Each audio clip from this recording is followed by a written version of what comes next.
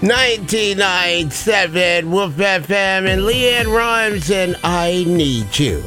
So, Brian Corbin here. Don't forget, Hawk Houston Youth Enrichment Center. They're holding their 2020 summer camp registration Monday through Friday, 7 a.m. until 5:30 p.m. until June 5th. And camp dates are June 15th through July 31st. Space is limited, so you can apply online at www.hawkhoustons.org. And if you'd like to know more, you can call 334-792-4618.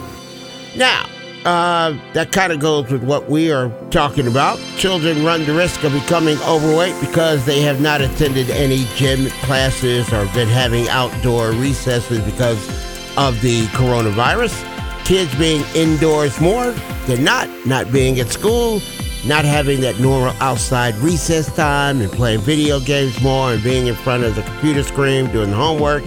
It's definitely increased a more sedentary lifestyle, and during the summer months, kids are eating more, they're eating more snacks, they're not as active, and those pounds gained during the summer months tend to hold onto the weight during the school year as it accumulates each summer. So quarantine doesn't mean just staying inside or not moving. You can absolutely go out for a walk as long as you're maintaining your social distance, but you also have to keep in mind that, the kids, they have to eat right.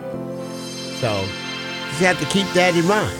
My 3-year-old actually detests vegetables, but he loves the Hulk. But I told him if you eat all your green vegetables like broccoli and kale and all that, you'll turn into the Hulk. So he didn't believe me, and I told him, eat all your things, and in the morning you'll be the Hulk. So while he was sleeping, about an hour before he got up, he's a heavy sleeper, we had some old green Halloween makeup laying around, and I painted his face and his body green to go with the lie. The whole day he just kept going, I am Hulk Smash, and kept smashing his blocks and everything. It was cute. Wolf FM. I used to tell my kids to get them to eat peas, but they made them smart. And so they would actually ask for them during the week. They'd be like, I got a test coming up. I need some encouragement. And we would get the peas out. All right. Sounds good.